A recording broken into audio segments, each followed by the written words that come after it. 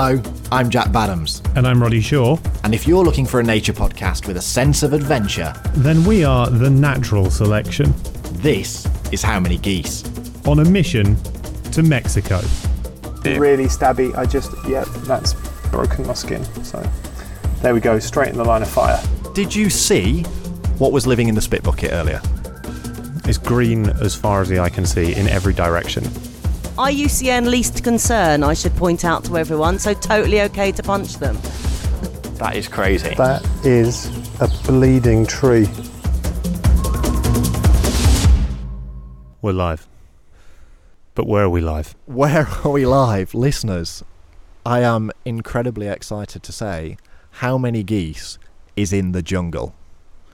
We're here in the most extraordinary thing to happen to us. The podcast is coming to you from the middle of the Mexican jungle. Yep. It's, I'm going to be honest, no one saw this coming. We didn't, you didn't, Mexico didn't. Mexico certainly didn't. The jungle didn't. We have spent, a couple of days travelling. Yep. So we had the flight over from London to Cancun.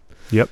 And then it was a equally long bus ride that took about 10 or so hours in the end. I think the bus was longer than the plane, which is always a state of affairs. Always a metric to focus in on. So then we took a bus ride all the way down from Cancun to the quite extraordinary Calakmul biosphere. Yeah, not a sphere. Not a sphere, famously, but very bio. Very bio. We're currently surrounded by bio. But yeah, this is a huge tract of forest where we find ourselves talking to you about an expedition that we've been invited on. Yeah, and with you lingering on the about just then, because I think one of the big bits of this is, yes, we're here. We don't know that much about what's here. Yeah. So when it comes to what we're talking to you about, we are going to need to speak to some of the other people who are here. Yes. So over the course of this series that we're doing from Mexico, we will be meeting all the different characters that make up this expedition, because there are fantastic people working here, specialists in every sort of animal life. You know, you've got insects, you've got birds, you've got bats, you've got all the reptiles, amphibians, you've got all these different taxa that people are looking at. Listeners know animals. Thanks to Jack there for just taking us through what animals are.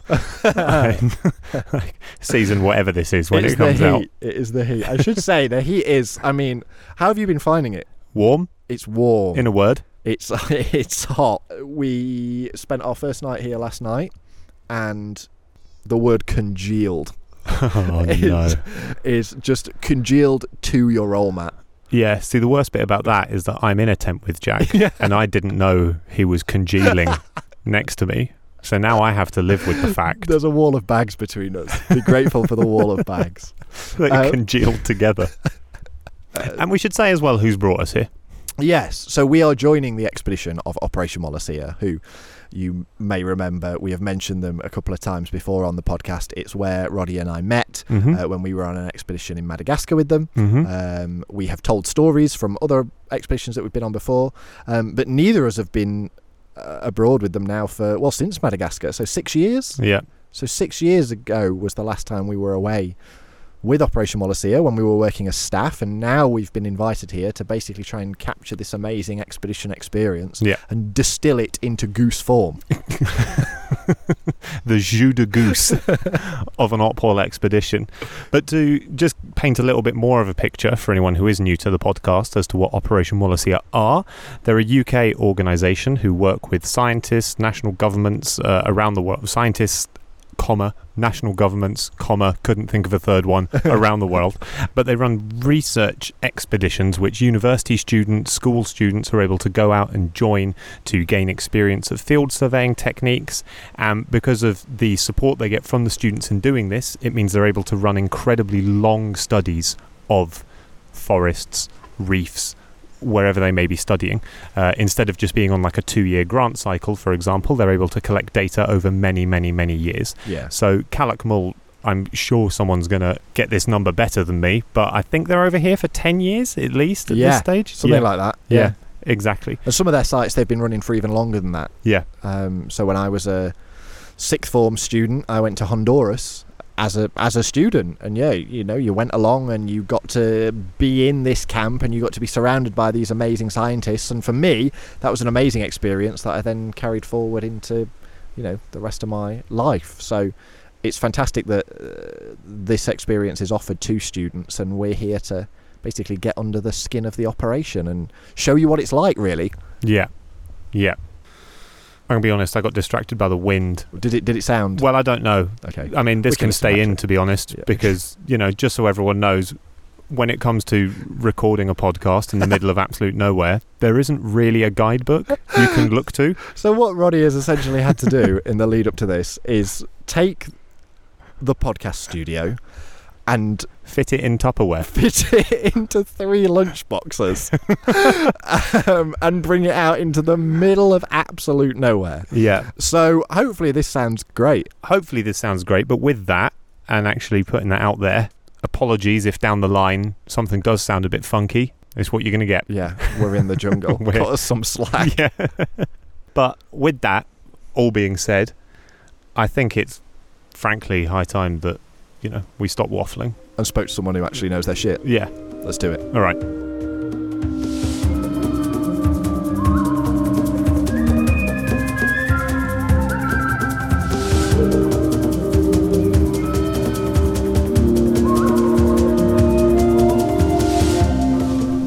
So, in our bid to understand more about this amazing place that we've come to, we've called in the big guns. We've got head scientist and all-round force of nature, Dr. Kathy Slater. Hello, welcome to the podcast. Hello, thanks very much for inviting me. Now, am I right in thinking that you're the reason we're all here? You're the reason that any of this is here? Yeah, kind of, yes. Can you explain a bit about how this project started here? And your role in that? Okay, so I been involved with Operation Wallacea for a long time as a student and as a staff member. So a student in Indonesia, staff member in Honduras. And our site in Honduras is in Cloud Forest, and it's amazing, but not very exciting for the big furry stuff, which is what I'm really interested in, okay? And I was already living in Mexico. I came over here to do my PhD and then just didn't really want to leave. So I've been here 20 years now. Wow. So I wanted to have a site where we could focus on the big stuff, the primates and the felids and the ungulates. And actually, it completely came about by accident. I wanted to set up a project in conjunction with a Mexican NGO that I know very well, Pronatura Peninsula Yucatan, because they're the real experts in kind of working with indigenous Mayan communities. So I was like, we collect the data, you tell us what to do with it. That'll be a perfect partnership. And I tried to persuade them to do a project in Xiancan because it's near where I live. And they said to me, no, if you're talking about a project of this magnitude, the place where you're actually needed is Calakmul. Yeah, you're going to have to commute. Yeah, it's logistically impossible, basically, or very complicated, and is experiencing problems with climate change, and nobody has got enough data to figure out what to do. So actually, I was steered towards here, and then we kind of set it up from there. But to be where you'd be most useful, which is exactly that. Brilliant. Yes, yeah. And we're in, and we've been referring to it as the the biosphere. But what's a biosphere? I don't know how many of the listeners, they'll be familiar with national parks and nature reserves, but what's a biosphere? What does it mean? So a biosphere is essentially a large wilderness area of biological importance that's in kind of excellent condition. So it's kind of generally much larger than your average national park, and so has a massive importance for species that need very, very large areas. But as a biosphere reserve, it's also supposed to be pioneering for conservation. So a biosphere reserve has to have active development programs with all the communities that live around the outside it, and has to be actively involved in sustainable land management as part of their activities for conservation. And this place is huge. It is, yeah. It's like when you get to the top of the pyramids at Calakmul, it's it's astonishingly big. It's Yeah. green as far as the eye can see Yeah. in every direction. And I don't Basically, think yeah. I've ever seen that before. Me neither. on Me that neither. scale. You always see something. There's Yeah. always some Yeah. sort of building or structure or a phone tower somewhere. But when you get to Culletmore, nothing. Yeah. It's just right to the horizon. It's very heartening, actually, really. That places like this, Still exists. Yeah. Yeah, still I around. know. Yeah. Yeah. So that's the place. And why is this place so special in terms of its species? Because there's a lot of endemic species here, aren't there? Species that you don't find anywhere else. Something that was really interesting that I heard you talking about before was endemism we often associate with islands, Yes. but we're not in an island. Nope. So why are there so many things here that you can't find anywhere else? Well, because we're sort of in an island in the sense that it's a peninsula, the Yucatan Peninsula. So 3 sides of it is indeed water and is indeed ocean. But once you go a little bit further south than here, you end up hitting a mountain range, which was the mountain ridge that formed when North and South America collided to form basically Central America. And it's all pine and oak forest because it's got a high elevation. So things that are used to living in this lowland forest habitat, they can't live in the sea and they can't live in the mountains, so they are isolated. So that's why we've got the endemism. Yeah, because you look through the books and it's Yucatan this, Yucatan that. Yeah, it's Yeah. great for guessing. If you haven't got a clue what a species is, just go, Yucatan squirrel. And half the time you're right. So yeah, it helps. And it's really, really frustrating. Speaking from a bird perspective, big into my birds, and it's like, you'll see this parrot and you look at it and you go, oh, it's definitely got to be this species, and then you open up the book and there's a Yucatan version which Yucatan looks parrot. quite similar. Yeah. You're like, oh, come on, which one is it? Yeah. So can you explain, as the sort of head scientist here, how Operation Wallacea works and how it's feeding back into, you mentioned it there, the reason that it was you were pointed to this particular biosphere, this particular area, and can you explain how the work that's been undertaken here is being used and what it's showing? Okay, so Operation Wallacea expeditions essentially involve a shitload of people, but not all in the same place at once because that would be a disaster. But essentially we are large operations, and so we have multiple different camps set up in this reserve. In each camp you've got a bird team, a bat team, a reptile amphibian team, a butterfly team, primate team, felid and ungulate team, habitat team, and so we can collect enormous amounts of data in a fairly short period of time, spread over a very, very large area and just your average group of scientists, it's logistically impossible to do. And so our projects really work in areas that are massive, logistically a bit difficult to work in, where there is desperately need some data. And so here we know we've got massive problems with climate change, with cyclical droughts, which is a massive problem in 1.2 million hectares of forest with absolutely no rivers or streams. Yeah, because that's the extraordinary thing about this place. It's bizarre. Like, honestly. It's bizarre. And I never realised how used to I was to going through a forest and there being water or a stream or a pond or anything like that, and just to be in such a huge area and no rivers. Nothing. Nothing. It's bizarre. Yeah. And so all we have are these, they're called aguadas, which are essentially they can be the size of your average garden pond or almost a reasonable sized lake, but they're completely dependent on rainfall. And so obviously if you have drought periods, you've got really, really big problems. And so the reason for being here is to monitor what's happening to all of the different animal species. Are they dying? Are they kind of doing okay? Are they changing where they live in the reserve? Because the further south and east you go, the more humid it gets. So is everything trying to head to Belize and Guatemala, essentially, to try and understand what needs to be done.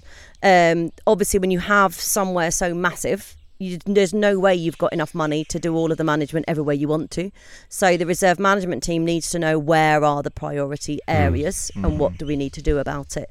And then the other part of our project that's in collaboration with that Pro Natura Peninsula Yucatan is how do all the people adjust? Because there's more than just animals here, and it's a biosphere reserve with indigenous Mayan communities living here who have always been here long before it was a reserve, and so we need to find a method that works for everybody. And so that's what the aim of the project is. Yeah, because it's not one big forest that everyone's locked out of, is it? There's No, people not living. at all. There's people living People within. living in we should it, make yes. that clear. There's people living within this forest, and they have to make a living and they have to survive alongside it. So when it comes to so that's that's the reason Operation Wallacea is here, and it's been running for 10 years now. This is the 11th year. So we're in the 11th year that the data has been recorded. What is it showing? So it's a bit obvious when you think about it. So which animals are least affected by the drought? Birds and bats. They've got wings, haven't they? So if there isn't any water where you are, you just fly to somewhere where there's water. So that kind of makes sense. Okay. The herpetofauna, our reptiles and amphibians, having a terrible time, and that makes sense. They don't range very far. Most of them live in aguadas, and so they're not just losing drinking water, they're losing their habitat. And for example, the Yucatan Peninsula is rated number one in the Americas for reptiles because of the levels of endemism. So having your reptiles and amphibians affected here is a big blow because there's so many endemic species here. And then what's happening with our larger ranging animals, so our jaguar, puma, kind of the peccary and deer, and also our primates, is that they're just all migrating towards where the water is. But the problem is, to really get to where most of the water is, they've actually got to come out of the reserve, run through an area that's community-owned land, which still contains forest, to get to these lakes and rivers that you've got once you get over the border into Belize and into kind of the northeastern bit of Guatemala. Right. So we're realising that actually where the conservation efforts needs to be is inside the reserve, to try and do everything we can to restore the water bodies in the aguadas, because everything's moving because of lack of water, and then focus our attentions with the communities outside the reserve in that southeast area to do everything we can to enable the communities to sustainably manage their land and continue to protect that forest which still exists, that all the animals rely on. And you mentioned at the start that the bigger, furrier things were your bag. Yes, they are, It sounds like we're moving into that territory. So can you tell us about the bigger, furrier things in the reserve, which are affected by you've mentioned some already, the jaguars and... Yes. So the official symbol of the reserve is jaguar, because it has a very, very high, high density here for Mexico, but it's also considered to be really probably only the only genetically viable population of jaguar in Mexico, because it's the only one that isn't an isolated population, because it's got this connectivity through into the Selva Maya. So the thing about Calakmul is the northern tip of the Selva Maya, or the Mayan jungle, which is 10.6 million hectares of continuous forest that covers kind of the southern bits of Mexico, northern Guatemala, and northwestern Belize. So it's the second largest stand of tropical forest in the world after the Amazon. Wow. So of course, everything that needs a big area, this is where they're doing well, basically, and elsewhere in their geographical range is not so much. Same with Baird's tapir, endangered. It's the largest mammal that you find in the Neotropics. They're massive. They weigh up like 250 kilos, but they are endangered. When they update the IUCNs, they'll come up as critically endangered. They're really not doing very well, but here they are. Right. Spider monkeys and howler monkeys, both of those species are endangered species of primates. Here they're doing well. Not very well elsewhere in their geographical range. It's kind of a repeated story, basically. And it's just because it's such a massive stretch of forest that things that need huge areas are still in it. And so spider monkeys are one of the first that will always disappear. They're very picky. They live in large groups. They're large-bodied primates, and they only want ripe fruit. And so they need high quality primary forest, and as soon as it gets disturbed or fragmented, they're always the first species that disappears. So if you have spider monkeys, you pretty much know you've got everything else. The spider monkey in the coal mine, so to speak. Pretty much. And I should say, like you mentioned jaguars there, and it wasn't that far, it didn't feel that far of us driving south from Cancun on the way here, that you saw what are the coolest road signs I've ever seen. Jaguar crossing signs. Which are the big diamond-shaped things with the jaguar in the middle. And it was just like, wow, this is really cool. So, but they are all over the place, actually. There's a lot more of them around, even outside of the protected areas. But lots of tourism development, forests are disappearing, and so they're kind of, I think in the long term, the only place where they're actually going to end up doing okay is inside the protected areas, which is why we've got to do our best to manage them and maintain connectivity between them. That's the big thing. Do you know how many are in the reserve? There's about 400 and something, I think, in the latest estimates inside this reserve, which is pretty good. That's a lot. But also it's a massive reserve, And one thing you mentioned, just going back to the reserve, or not the reserve, rather the Selva Maya, is you said it's the biggest tract of tropical forest outside of the Amazon. So one thing which has been is I'd never heard of the Silvermire or the phrase the Silvermire ahead of this, and had always associated in my mind kind of the likes of the Congo as the next big forest. So I guess A, is it bigger than the Congo? And then B, why has no one heard about it? Yeah, I know, it's weird. So this is where I'm going to end up saying something that ends up being wrong, and loads of people are going to complain about it. Is it bigger than the Congo? I think the original expanse of the Congo is bigger, but most of it's gone now. That's the reality. Right. And the Selva-Maya, the thing about the Selva-Maya is a lot of it is kind of seasonally flooded swamp forest, which is terrible for agriculture. Yeah. So I think a lot of the reason why a lot of it stayed is because it's not actually useful. Can't for actually farming. do anything with it. And it's all full of ancient mine ruin sites all over the place. And so it has kind of tourism benefits and a lot of benefits of kind of that you can earn money out of it without having to chop it down in a way that's not so easy in just regular forest, I suppose, because you've got so many tourist attractions. It just involves looking at stuff, basically. Yeah. So on that note, you mentioned about the jaguars and that they may be coming into more conflict with people potentially. Is there much of that going on? Is there much conflict between these big, furry, sharp-teethed animals and the people that live around here? Yeah, I mean, it's not a new thing, okay? So wherever you've got livestock farming, particular cattle farming going on, you're always going to end up with jaguar conflict, because what people are doing is chopping down the forest that had the natural play in it for the jaguars and then replacing it with these slightly stupid and very large domestic animals. So jags were like, all right, bit weird, but thanks. So of course they eat them, but it leads to persecution. It's not actually been a massive problem in the past here in Calakmul because it's a massive expanse of forest with lots of their natural prey in it. But it is something that's starting to increase with the cyclical droughts. A lot of those ungulates have migrated south and are now Guatemalan or Belizean and not living here anymore. Yeah. And when you get these droughts, you get more and more jags coming and hanging around the outskirts of the reserve. And if there is livestock farming, then you do start to get problems. Yeah. Yes. And the drought is just the wet season's just not coming in the same way that it used to. Yeah, basically, what would used to happen is kind of September, October, and November. It would just absolutely piss it down and not stop for 3 months, and that's what you needed, because it basically all the forest floor would be flooded. There'd be temporary streams everywhere, and all of it would accumulate in the lowest lying ground, which is these aguadas that would fill them all up. Yeah. And if we don't really get that anymore, and so if so yesterday it tipped it down for a couple of hours, and then it just evaporates because it's so flipping hot. Yeah, there's nothing. There's nothing. You wouldn't even know it would rain. Exactly. Yeah. And so that's the problem that we've got now. We're missing these consecutive heavy rains. That's what we're missing. So if you look at mean annual rainfall, it doesn't really look like there's a drama. But when you look at when it's happening and then the timings, that's the really big problem. Yeah. And with the migrations of the animals, I don't know if we know this or even can know this, but so I don't really know what this is. Basically, if the drought has never happened before, although I know it's cyclical, but I'm guessing the cycle is longer than the life of the average peccary or deer, how do they know where to go? Because if there was water here, I would think, they go to the water and follow the water. But there is nothing.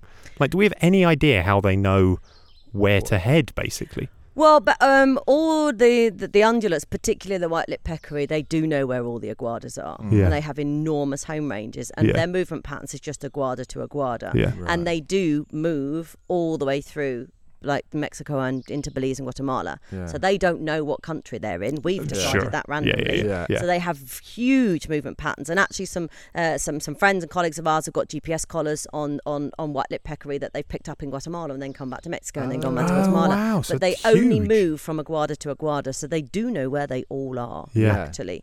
However, at the same time, the last time we had the really, really worst lots of droughts, quite a lot of those peccary died. Because even though then there's just nothing within the range of the area that you know. Yeah. And so yes, it has an impact. But everything here, all of our data shows that basically where are all the animals? Either around aguadas because they're water, or the other cool thing is they're all around ruin sites. Yes. And not because they're touristing animals going, oh, look at the ruins, they're cool. They just love culture. Yeah, They're just exactly. great. So it's because the forest is 100% manipulated wherever you're adjacent to ruin sites. Can you tell us more about that? So because this is one of my favourite things about this cool. forest. So the ancient Mayans were real experts at agroforestry. all the way around kind of these ruin sites. So we talk about the Calakmul ruins, which was kind of the capital city of this area. But there's 1,438 ruin sites in this reserve. So they are all over the place. Yeah.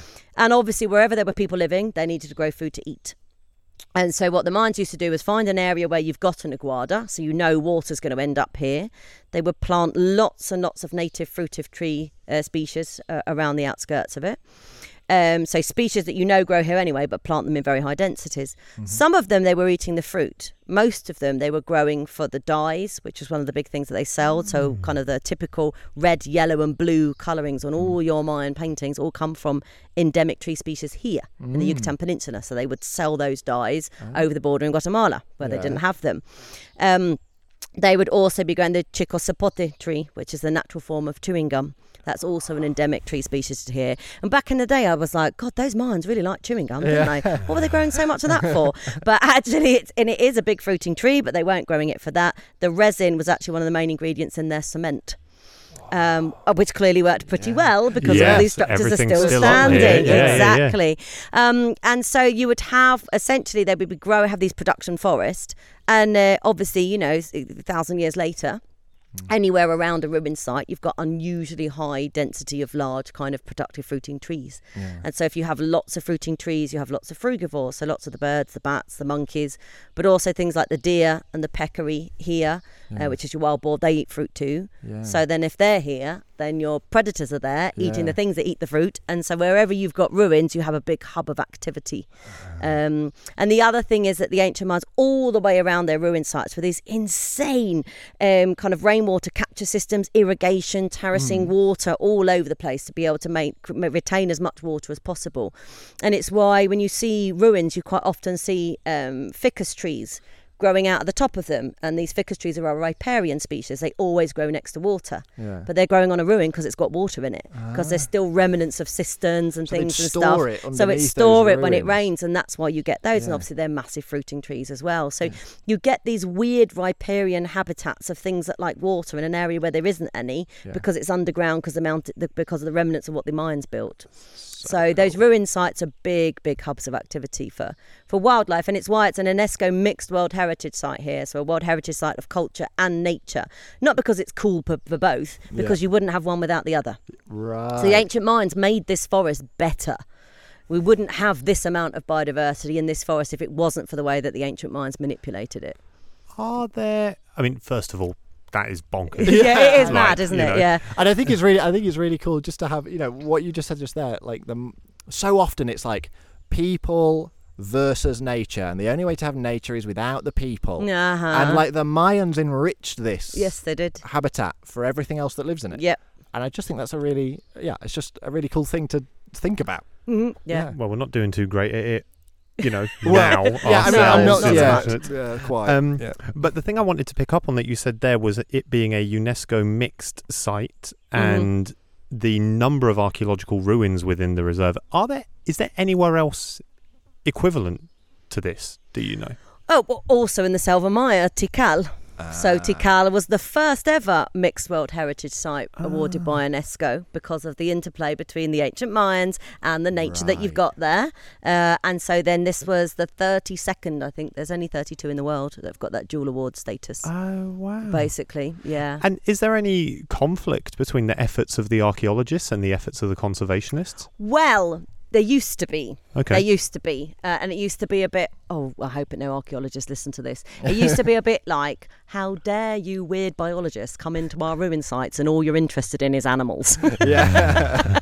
Do you know what I mean? Like almost offended. Yeah. But actually, I think now that it became a mixed World Heritage Site here in 2014, and it did actually change the dynamic a lot, because now all the biologists and archaeologists actually do have to work together as one of the requirements with UNESCO. And actually now there's a really cool collaboration, because now what we're realising is that I think it's going to be the archaeologists that are going to save the animals in the reserve, because they've now focusing a bit more. So INA, which is Department of Anthropology for the Mexican government, are focusing a bit more on the cultural legacy of the Mayans is more than just rock structures, isn't it? So how have they manipulated the forest, and particularly to do with these aguadas and kind of retaining water. And so it was last year they did a bunch of LiDAR analysis, which when you send down this radar, which can basically give you blueprints of kind of structures and things underground or things that you can't see with the naked eye. And it turns out that most of these aguadas that we thought were small ponds are, perfectly square, 6 meters deep and lined with clay, which nature doesn't really do squares. Tapir's not so good at doing so that, much. Yeah. And so now we're realising that actually, if we've got these big problems with climate change, and what you get now is drought and hurricanes. So it's either ridiculous amounts of rain or nothing. But if you have the ability to store a shitload of water when it actually does rain very heavily, it will see you through those drought periods. Yeah. And so now what the archaeologists are investigating is restoring those aguadas, but as an archaeological monument, which would turn them back into these reservoirs and would have the ability for them to actually retain enough water to get these animals through these prolonged periods of drought and these extreme dry seasons. And are there any predictions on how that might because, for example, we've seen tapirs wallowing in the aguadas. If they're all suddenly 6 meters deep and square, could that actually negatively bounce back on them? It would do if you did that with all the aguadas, for sure. Yeah. And the thing is that it's not there are no natural aguadas. Yeah. What the archaeologists think is that the Mayans have found an aguada, which is a natural one, and where they're near to their human settlements, they've excavated it and made it deeper. Yeah. So it's better at storing water for their human settlement. So there are natural aguadas all over the place, but next to ruin sites, there are ones that have been manipulated. So as long as you've got plenty of aguadas that you're not manipulating enough, and they're not an archaeological structure anyway, it is genuinely a pond. Yeah. But if you do the LiDAR analysis, particularly close to ones that are near ruins where you're likely to have it manipulated, then you can select a few important ones to be kind of the big reservoir for that bit of the reserve, and that would really make a difference for sure. It's such a cool interplay, isn't it, between like the archaeology and the biology, and when you think about it, it makes so much sense because you cannot build a city with no water where you don't have any water. Of course they were storing it. Now we've sort of got into now the Mayans and the environment and how it all interplayed, and you were telling us yesterday some really cool stuff about how Mayan culture revered some of the animals and how that's played into sort of the status of them now. So could you just go back to that? And so one of the things that a lot of people don't realise is that the Mayans were not wiped out. They are all still here.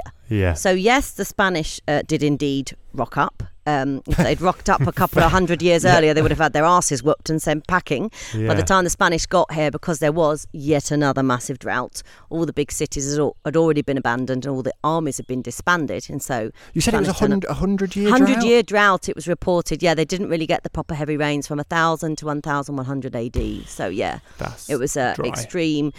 And so it wasn't that everybody was wiped out, but they realised we cannot live in massive cities altogether anymore. Everyone was much more dispersed. But certainly for a big chunk of the Yucatan Peninsula, the Spanish monumentally lost that war. And so for a lot of this area, everyone's first language is Maya. Spanish is their second language. If you ask everybody kind of what religion are you, then they'll generally say they're Catholic or some sort of version of Christianity. Then if you ask them how many gods there are, they'll be like, well, there's God, Jesus, Holy Spirit, Sun God, Rain God, Crocodile God, Jaguar God, Serpent God, Eagle God. And you're like, okay, cool. And so there's this really nice kind of mixture of kind of this interplay.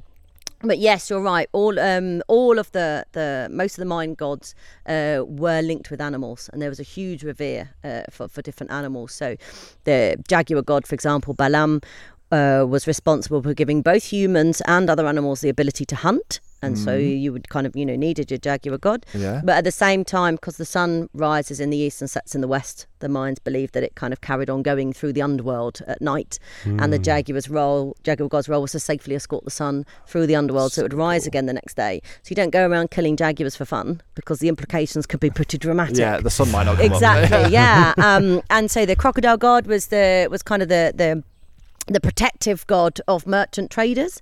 So people who are out and about in kind of rivers and out in coastal regions trading, rather than it being something that they feared. those crocodiles were there protecting us, and the crocodile god was protecting them. So it was a nice dynamic, between them.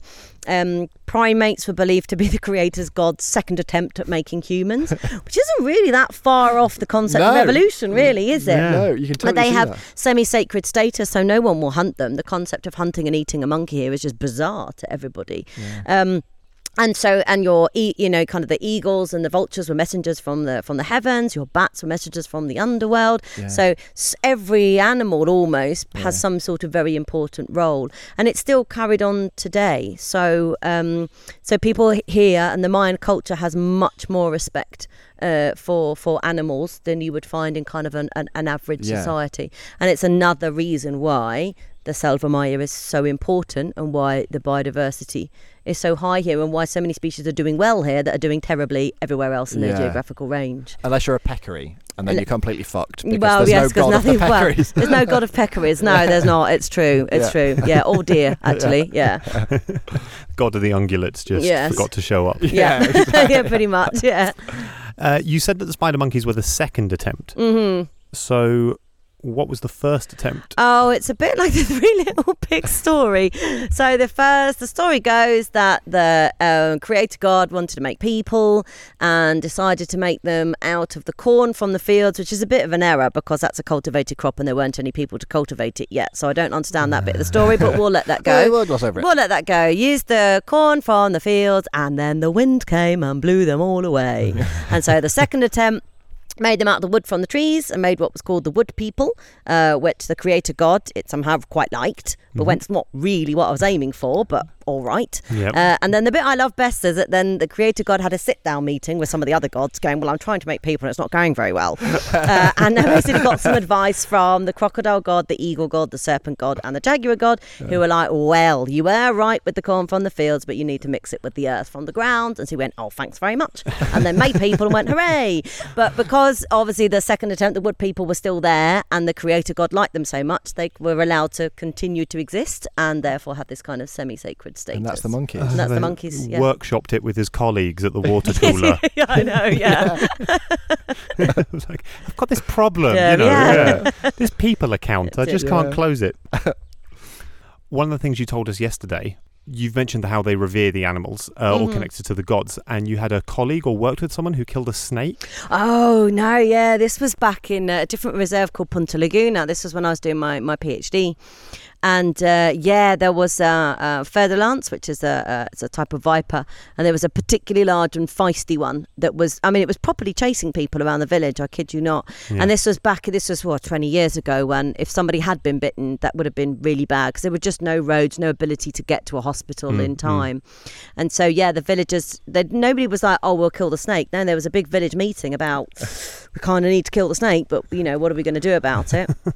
Then they did actually kill the snake, which very impressively, one of the members of the village came out with a rifle and shot this moving snake between the eyes. So that takes some severe talent there. Yeah, that's But then, yes, once they kill the snake, obviously you've immediately pissed off the serpent god, haven't you? Which is not a good idea. And apparently they were saying if you piss off the serpent god, then he empowers all of the snakes in the forest to come and get you. So they basically had to then do an offering to apologise to the serpent god. And so basically had to get some copal, which is the incense that comes from one of the resins of one of the trees. They picked up the snake. We had to take it into the forest to find one of the saber trees, which is the sacred tree of the Mayan. We wrapped the snake basically around that tree and then basically had to do a ceremony to the serpent god to ask for forgiveness. And then after that, everyone then went back into the village. So it's not like people see a snake and just machete it. Do you know what I mean? Like there's a some lot of serious, weight there's a lot put of on weight attached to basically doing anything like that. So another example of how animals just do better when you've got some sort of culture or religion that places importance on animals. Hello, Jack here, and after that lovely heartfelt sentiment about humans placing importance on animals, it's now time for our recurring segment of this series. In true Goose style, we'll be asking everybody that we interview the same question. Back to Jungle Jack and Roddy to take it away. The final question. Oh, God. The final question. Yeah. Dr. Kathy Slater, Yes. what's the biggest animal you could take in a fight? The biggest animal I could take in a fight. Yeah. Barehanded. Barehanded. One-on-one. Right. You can, if you want, you can play with the terrain a little bit. You can show your working as you're talking us through this.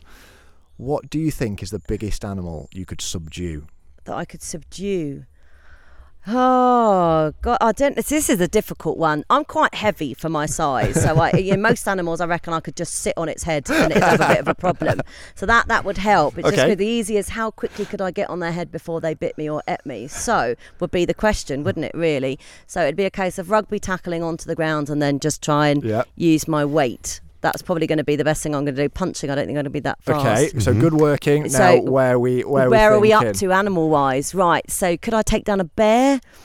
Probably not. Probably not. I mean, I don't know, maybe if I punched it in the nose, got it by surprise or something, that might help. I thought we just ruled out punching. Probably. Well, that's true. I don't know. Do I have the element of surprise? Could I be in a tree and just drop on them? Oh, because actually, then I could take down a bear. If it was just minding its own business, wandering underneath, and I fell on it from a giant height, I reckon I could do some damage. Like a luchador from the top rope. Basically, yeah. With the mask So that could work for quite a lot of animals if I can do the element of surprise of leaping out of a tree on them, for sure. Any particular bear species?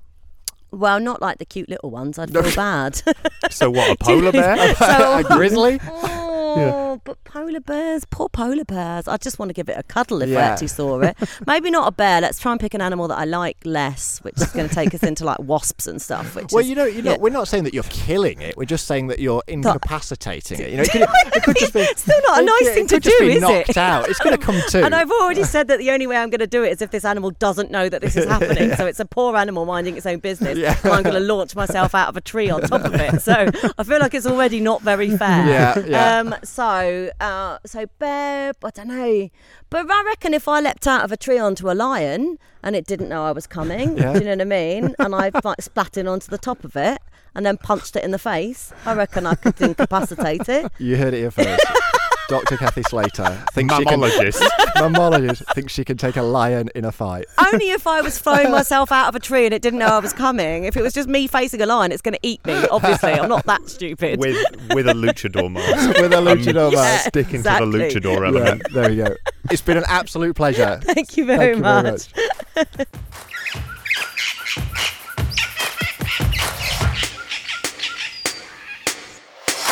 I guess we should explain a little bit of the camp setup. Yeah. Shall we explain a little bit about where we're living? So we are currently at base camp here in Mexico, which they call KM20. And it's basically there's a road into the forest and then there's a few very small buildings which are being used to house the science kit and where people eat. And then in the forest behind... medic. The medic, the medic's in there, Stefan. And... then the forest completely surrounds this. It's a small road in, and then the forest completely surrounds this camp. In the forest behind, there's then a load of tents. In like the area that the tents are in, which are under trees, and then the area of the buildings, which are out in the open. It's not a perfect rectangle, but I'd say the whole thing is half a football pitch. Yeah. Yeah. Yeah, it's not that big. Not that big. No. Yeah. You very much feel like you're in the middle of the jungle. Yeah. And then by the tents, there's the toilets, which by expedition standards, they're not that bad. No, they're not. They're like, there's no flush. Nope. They're long drop. Yep. There's some spiders in them. Yep. There's some other miscellaneous jungle creatures in them. Yep. But, they do the job. They do the job. Yeah. Yeah. So, that's where we're currently spending our time. And then from here, there are transects out into the forest, which are being studied by all the researchers. Yeah. So when we're talking to people and they're talking about transects, these are 2-kilometre walks going sort of radiating out from this camp. Some of them, as Jack mentioned, you do get a drive to get into here down a sort of rickety road, and some of them you get sort of dropped off because it's a huge forest area. Yeah. So sort of shortcut to where the transect starts, and then 2 kilometres of monitoring, and then nip back. I think there's 4 radiating out from this camp in total to cover the area here, and then there are the satellite camps. There's 2 satellite camps which are just smaller, fewer people at them, more remote, but they also have their 2-kilometre transects, so that each camp kind of gets monitored in the same way. And then some of the projects, so for the birds, for example, if anyone, I'm sure people are familiar with Jack's Instagram, there's mist netting happening here, so they might not necessarily do the whole 2 kilometres. Yeah. They'll pick a spot, set up and monitor that bit, come back. Same for the bats. So different things get measured in slightly different ways. The habitat, to understand the structure of the forest itself, There are plots again along these 2 kilometres. So instead of doing, trying to measure the whole forest at once, you pick these random plots and they will get, I was about to say they will get chopped up. They will not get chopped up. That's sort of the exact opposite of what's happening. Oh, there's a very loud, we've got a brown jay live on the podcast. Directly up in the trees. Hello, sir. I'm willing to say that's the first brown jay ever to appear on a podcast. Yeah. So, tip of the spear. Look at us live looking at animals on the podcast. Oh yeah, there he is. I can see him. I would say one of the least podcastable activities is us in silence looking at an animal. At least it's a very loud one. Yeah, that's true. So there he goes. Lovely. Yeah. Much to say. To be a squawky little bitch somewhere else. So yes, before we were rudely interrupted, there's all these scientists here, but there's actually quite a few people around, isn't there? How many do you reckon there are? Yeah. Total number of people on camp, what do you reckon? There's probably around, I reckon, 40? 40. Yeah, so there's probably 40. around 40 people, and that's the science staff, that's a couple of dissertation students, and then there's a school here from Switzerland. Yep. So there's a Swiss school here, and they are, getting like this once-in-a-lifetime experience where you get to go out with these research scientists, be in an amazing part of the world, and get to tag along with their research. So, yeah, that's basically the vibe of the camp going on at the minute. Once in a lifetime until you start a podcast and get invited.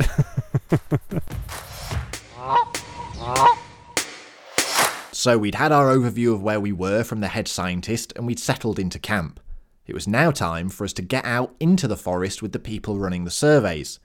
We thought we'd start at the start, and so we headed out with habitat surveyor Jamie Hartup, who was going to teach us all about the mad jungle trees of Callac Mall. We are live in the forest. In the forest with Habitat Jamie. Hello, Jamie. Hello. Now, when we say Habitat Jamie, your role here is to survey the actual habitat of the forest, isn't it? Yeah. So can you explain a little bit about what you do and why that's important? I wander into the woods and I hug trees, but while I'm doing that, I'm putting a tape measure around a tree. Mm-hmm. And so the reason you measure habitat is to tell you, one, what you've got, how it's changing, but also the various habitat measurements that you take, they kind of provide useful data for if you've got like a jaguar print nearby, you can say, oh, it's nearest to this habitat. And kind of things like tree diameter, that can kind of be converted into, well, the size of the tree, which also in the size of the canopy and the amount of fruit it can produce and things like that, which are all useful things to know. So is that working out really like the structure of the forest? Yeah, so there's what trees you've got where, but also, how big are they? What's the understory like? How dense is it? How closed is the canopy? And this biosphere reserve is massive. Yeah. So how much habitat do you measure? Or how many plots? Or how's it sort of structured in that sense? As many plots as possible, to be honest. It's kind of 5 plots per transect, meaning that you've got intermittent measures along a transect. And each plot is 20 by 20 metres. Okay. So it's sort of a sample along the transect. But habitat within Callac Mall is kind of really variable, even along a transect. And so to sample the whole thing, it would be kind of madness. Yeah. So I think this is basically designed to go hand in hand with the data that's collected on transects. So all that from all the other teams that are doing birds, bats, reptiles, amphibians, etc., that all links back then. Yeah. They can compare what they've seen to the habitat of that area, the data that you've got to work that out. Yeah. But I mean, there are so many different types of tree here and so many different types of plant. I wouldn't even begin to guess a number on how many. You're not IDing everything in the forest. However, you have learnt a couple and you're working with a Mayan guide who's sort of showing you the forest. Is that correct? So according to the book I've been reading, there's like 360 species of tree in Callac Mall, maybe 364. That's from like 2000 though. So there's probably almost one for every day of the year. Yeah, there's probably way more. There's a good calendar in that. Yeah. The last plot we did had at least 20 species in, and that's in a 20 by 20 metre square. Wow. And I can tell you about these trees if you want, because we're mysteriously stood next to some trees as we've been having this conversation. Yeah, what are the chances? I know. Peel back the curtain, why don't you? Yes, please do, because we don't know anything about them. So this tree, which looks a bit like an oak to me. I think it's one of the most characteristic trees here. It's got very ridge bark. It's sort of quite pale but dark in the bottom of the ridges. Yeah. It's a Chico sapote, which is a local name, which is a chewing gum tree. So chicle comes from this tree. And you can see the are going to crunch now. You can see the scars Oh wow, yeah. where they've harvested it. So this is quite a young one, but there's some really big trees which they can be hundreds and hundreds of years old, and they'll have fainter and fainter scars back in time.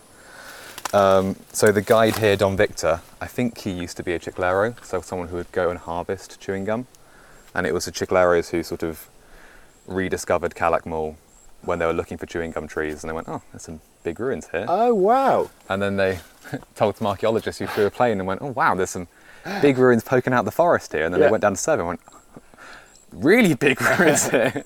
And yeah, so this is a really cool tree. Similar to sort of rubber, when you cut it, you get white sap. So that when we're saying that they harvest the gum from it, then we're talking about them getting the sap. That's what it is it? Yeah, the scar is sort of like a diagonal slash, and this Yeah. is quite a small one, but normally it's like zigzagged, crisscrossed up the bark, Yeah. often quite a long way up. And Esteban, who's a guide at another camp, was telling me that you want to harvest sort of roughly 15 years in between. Right. And any more, you could do it more than that, but that can often kind of overdo it and end up killing the tree, because ultimately Right. you're cutting into the bark and it's going to expose the tree to all sorts of stuff. And this is actually quite a fun spot, because there are two other trees that I'd like to talk about. Yeah. There's Chaca and Chichen, which are kind of, I'll mention them at the same time, because Chichen is, the bark's kind of scaly. I recognise it because it looks almost like reptilian. Oh, is that this one here? Yeah, it's the only one that has bark that looks like that. Oh, and wow. the leaves are kind of like crinkly beach leaves, and they're quite far away here against a very bright sky. You'd have to trust me on it. But this one has sort of a black sap that's really irritating. And so supposedly it gets worse the more you're exposed to it. Oh. Supposedly the Mayans, well, a lot of this forest is influenced by the Mayans. And obviously you don't want nasty trees hanging around where you're living. Yeah. So there's fewer of them around the ruins. So maybe they were thinned out from the areas that people were living. Maybe. And the one next to it, the green one, with orange flaky bark, which is sometimes called the tourist tree because it's got peeling orange skin. This is, the local name for it is Chaca or Chaca Rojo. Right. And this is the antidote tree to Chichen. Oh wow. And so they often but don't always grow together. So it's like dock and nettle Yeah. in the UK. Yeah. But you can make a salve from the bark of this to treat the burns from Chaca. And it's got a really smooth, I mean the bark, so it has got all this flaky almost skin, which is Yeah. paper, almost like papery silver birch-esque bark when it's coming off. Yeah. And then underneath it's got like a smooth green trunk. Yeah, it's like Jack's beanstalk Yeah. sort of green. I don't think I've ever seen a tree with a green trunk before. It looks like you've taken sort of a shrubby thing and like blown it up. Yeah. Yeah. I've never It's seen really weird. I've never seen that before. It's very cool. To anyone in the UK, it has an air of a paper birch Yeah. to Yeah. it. The way the bark is kind of peeling and curling and flaking off. Very similar in that respect, but with these very striking green and orange, Yeah. as been mentioned. Yeah, super cool. And there's actually, the more you look, there's Chaca literally everywhere. I've just noticed there's like 3 trees in there, there's a couple here, there's one back there. Yeah. Yeah. So the chewing gum tree is chicle, Chica sapote. chica sapote, but it makes chicle or Yep. chicle gum. Then the antidote tree is chaca, and the bad, evil, scary tree Yeah. is chichen. Yeah. Lovely stuff. Right, should we go for a walk and see what else we find? Yeah. Let's do it. Nice one.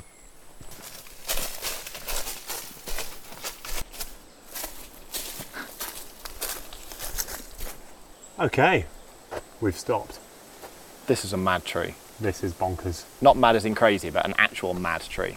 Like it's angry. It's a mad tree to be doing habitat surveys next to. Good luck hugging that. Yeah. So this has got to be, I mean, it looks like some sort of like wild acacia thing. It's got huge, like bull horns Yeah. almost coming out of like a evenly spaced intervals along its trunk, along its branches, right out onto the edge of its leaves. Each thorn's about 2 inches, 3 and a bit, maybe 4 centimetres long, Yeah. and is thick. Tapir's not having a good time trying to eat this, is it? But it's thick and then tapers to a really fine point. Yeah. Like, Yeah. it will still stab It's you. really stabby. That's broken my skin. So there we go, straight in the line of fire. Yeah. Okay, what have we got? But the tree is also covered in ants because these thorns, not only are they spiky, but they're hollow Thanks for waiting till I... and home to lots of ants. No which are- way. You can see the hole. Yeah. When you get closer, you can see that in all of these thorns, there are tiny little holes that tiny little ants are going in and out of. I'd like to volunteer Jack Badams to snap a thorn off. This is someone's home, Jack. It is someone's home, but they also have lots of homes on this tree. So I'm going to do it. I'm going to bite the bullet. Here we go. Okay. I have a pair of There's these an ant bull on you horns. already. It's a countdown to you getting bitten. But it's also tougher than I thought it was. I thought it was going to snap cleanly, but it's quite like... Whoa! Whoa! There we go, it came charging out. But yeah, it's completely hollow inside And full of and ants. full, shock, listener, full of ants Yeah.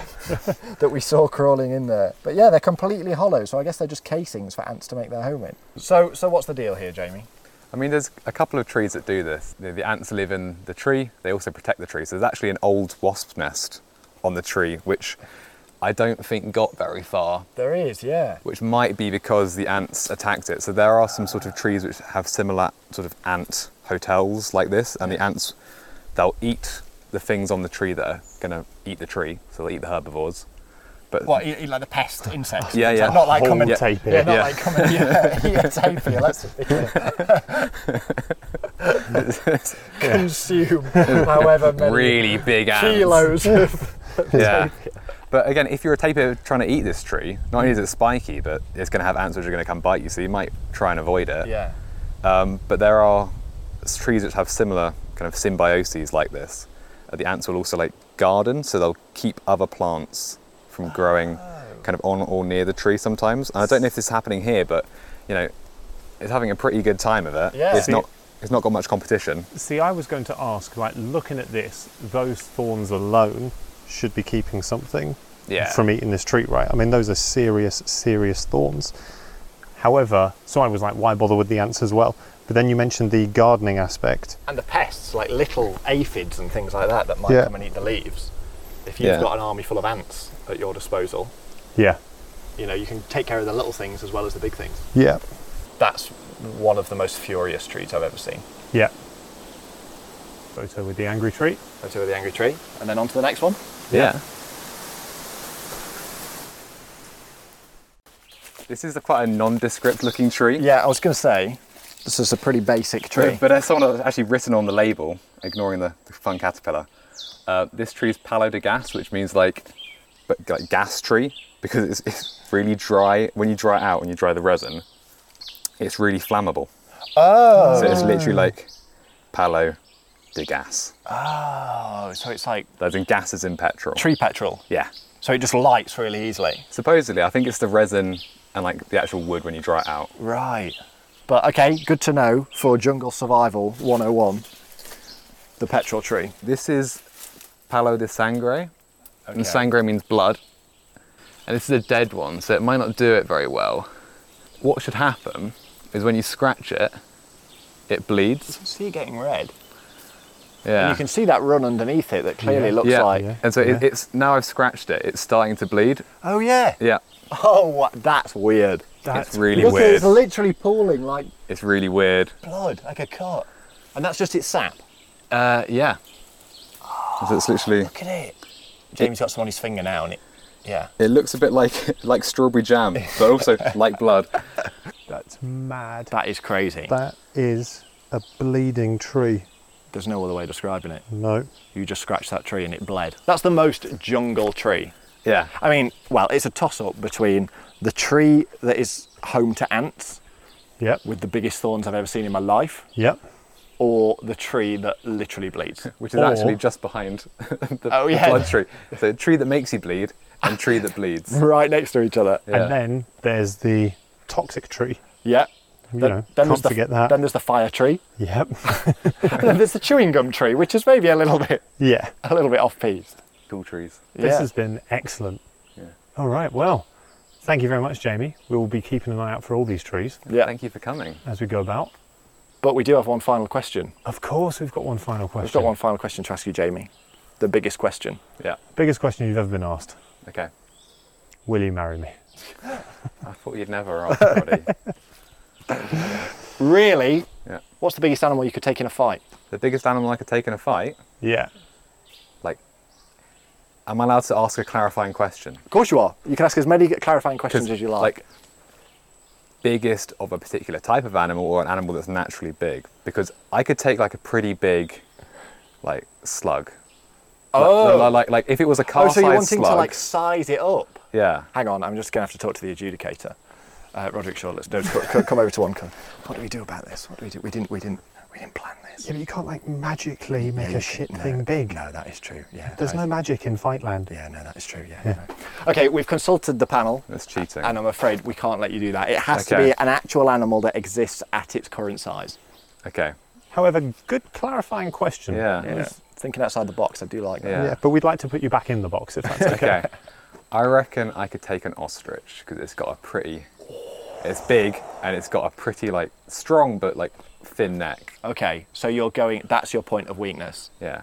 As long as you can get past the kicking feet. Yeah, the famously deadly kicking feet. Yeah. And the famously fast and flexible long neck. Yeah. But now I've said ostrich, we're going to stick with ostrich and I might die by an ostrich. All right. Ostrich on the board. Here we go. Jamie, thank you very much. Thank you.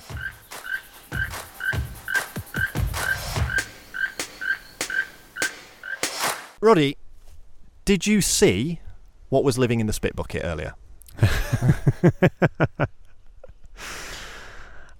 First of all, spit bucket. So when we're here on camp, the dotted around the camp are, I mean, buckets that you. It sounds like an old western, doesn't it? Yeah. Spitting tar or whatever it was into that. But basically, there are, when you're brushing your teeth, you need somewhere to spit the toothpaste. And there are basically just buckets full of sand or something in them. Some miscellaneous earthy substrate. Yeah.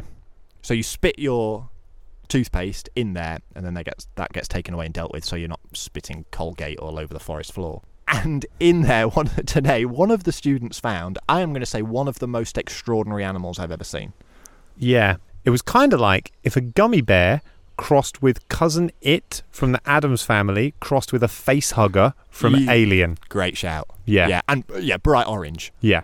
Yeah. Yeah. It was a bright orange, furry, tentacly caterpillar thing. Yeah. Yeah. I've got a picture of it, so if we want to throw this up on like social media or whatever when this episode goes out, we can do. But Yeah. it was like it was like a hand. I think basically we came to the conclusion, because no one actually seemed to really know what it was, that it was a caterpillar. It was a larvae of something. Yeah. And it was moving. I'm going to just quickly, throughout our stay here, miscellaneous furry bug, caterpillar. Yeah. Right, don't touch it. Leave it be. Yeah, do not touch it. Caterpillar. Yeah, but this miscellaneous jungle creature had got what looked like sort of like a starfish but it was like crawling up. It was really, really odd. I've never seen anything like it. Yeah. The earth has many wonders, but the earth has many horrors. One of them is living in the spit bucket.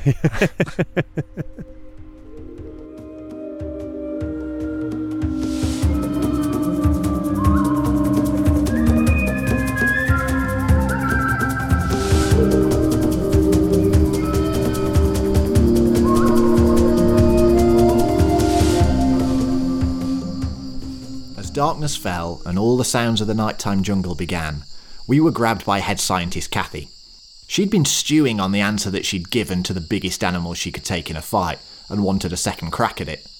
Now, we couldn't say no to the boss, so we got out the mics and listened to what she had to say. We're here in the dead of night. Yeah, in the dead of night. We've been pulled to one side by head of science. Dr. Kathy Slater, who's got a score to settle. Yeah.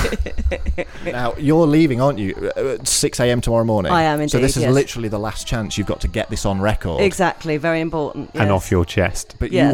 you want to take another step up to the plate again. Exactly. And take yes. another swing. Exactly. At what animal you could take in a fight. Yes. So on our first take, you said a large animal. A lion out of a tree. If I jumped out of a tree onto its head. Yeah. But tell us why you're looking to change your mind on that. Well, because I was asked what was the largest animal that I think I could take down. But the reality is that I haven't really got any quarrels with any medium or large sized animals. I'm cool with them. I've got no reason to pick a fight with them. Yep. And I didn't really want to do it. Yeah. But there are some smaller animals out there that could probably do with a good kicking. So I'd like to change my answer. All right then, let's hear it, Kathy. What are we going for? Birds. I hope everyone can immediately realise why we're doing this. Oh, let's hear it then. Ding, ding, ding. Round 1. Okay. Well, What's your problem with birds, Kathy? I feel like everyone loves them. Everyone's loved them for a long time, and they know it, and it's gone to their heads a bit, and they're just a bit arrogant, and they look at you with those beady eyes, and they're just looking at you saying, I'm better than you, and it pisses me off. And I feel like maybe they might need a little bit of a punch. So, hence why I wanted to change my answer. So you're just saying, what, any particular birds? Not penguins, Not because I like okay, them. you like- Any other bird apart from penguins, Right, and- really. Any other bird? Okay, any particular birds to this camp, to the area that we hear here? Yes, well, I think my all-time favourites, well, the ones that really need a good kicking are the chachalakas. Because not only are they arrogant wankers, they're also really loud, and they deliberately keep me up at night, and I know they do it just to annoy me. They don't need to. Everyone else is asleep. It's not dawn. You don't need to make a sound. And like- it's a really hideous sound too. No one needs that. They're like big chickens, aren't they? Yes, ugly too. Yes, big chickens. IUCN least concern, I should point out to everyone. So totally okay to punch them. How many chakalakas do you reckon you could take? Right, how many days have I got? As many as you can give me. Yeah, as long as you've got a tea break. Yeah, tea breaks, toilet breaks, give me some food, and then, I'll just keep going for days. All right, I'm about to ring the bell on round 2. Right. Ding, ding, ding. Round 2. Jack Badams, could you just let us know one of the worst birds out there? One of my worst birds. Uh-huh. Is it the one that Kathy's already mentioned? It's the one that Kathy's already mentioned. I don't like penguins, Kathy. Oh my God, really? So I love birds, you hate birds, but I don't really like penguins, What's and you like penguins penguins. done to you? I just, to be honest, I think it's because they're a bit basic. For me, they're a bit of an honorary mammal. That's probably why I like Because them, then. everybody, anyone less who, birdie than the other birds. everybody who So you likes think everybody they're who shit, I likes think them, they're better. everyone who likes the monkeys and everyone who 'cause they they're also better. like penguins as well, and Literally come because on. they're better. There's a reason why we like the monkeys. More advanced, cognitively advanced, better. It's a good job you're the head scientist, Karen. It is, yes. I like to put things correct and in order, yes. I can't argue with the head scientist. All right, I don't know if you've got anything to put on the table for a third round, Jack. No, I think I'm gonna concede defeat. Okay. Basically, birds are shit. The end. Kathy, thank you for coming back. You're very welcome. I had to get this off my chest. It was very important. I wish I could say it's been a pleasure, but it really hasn't.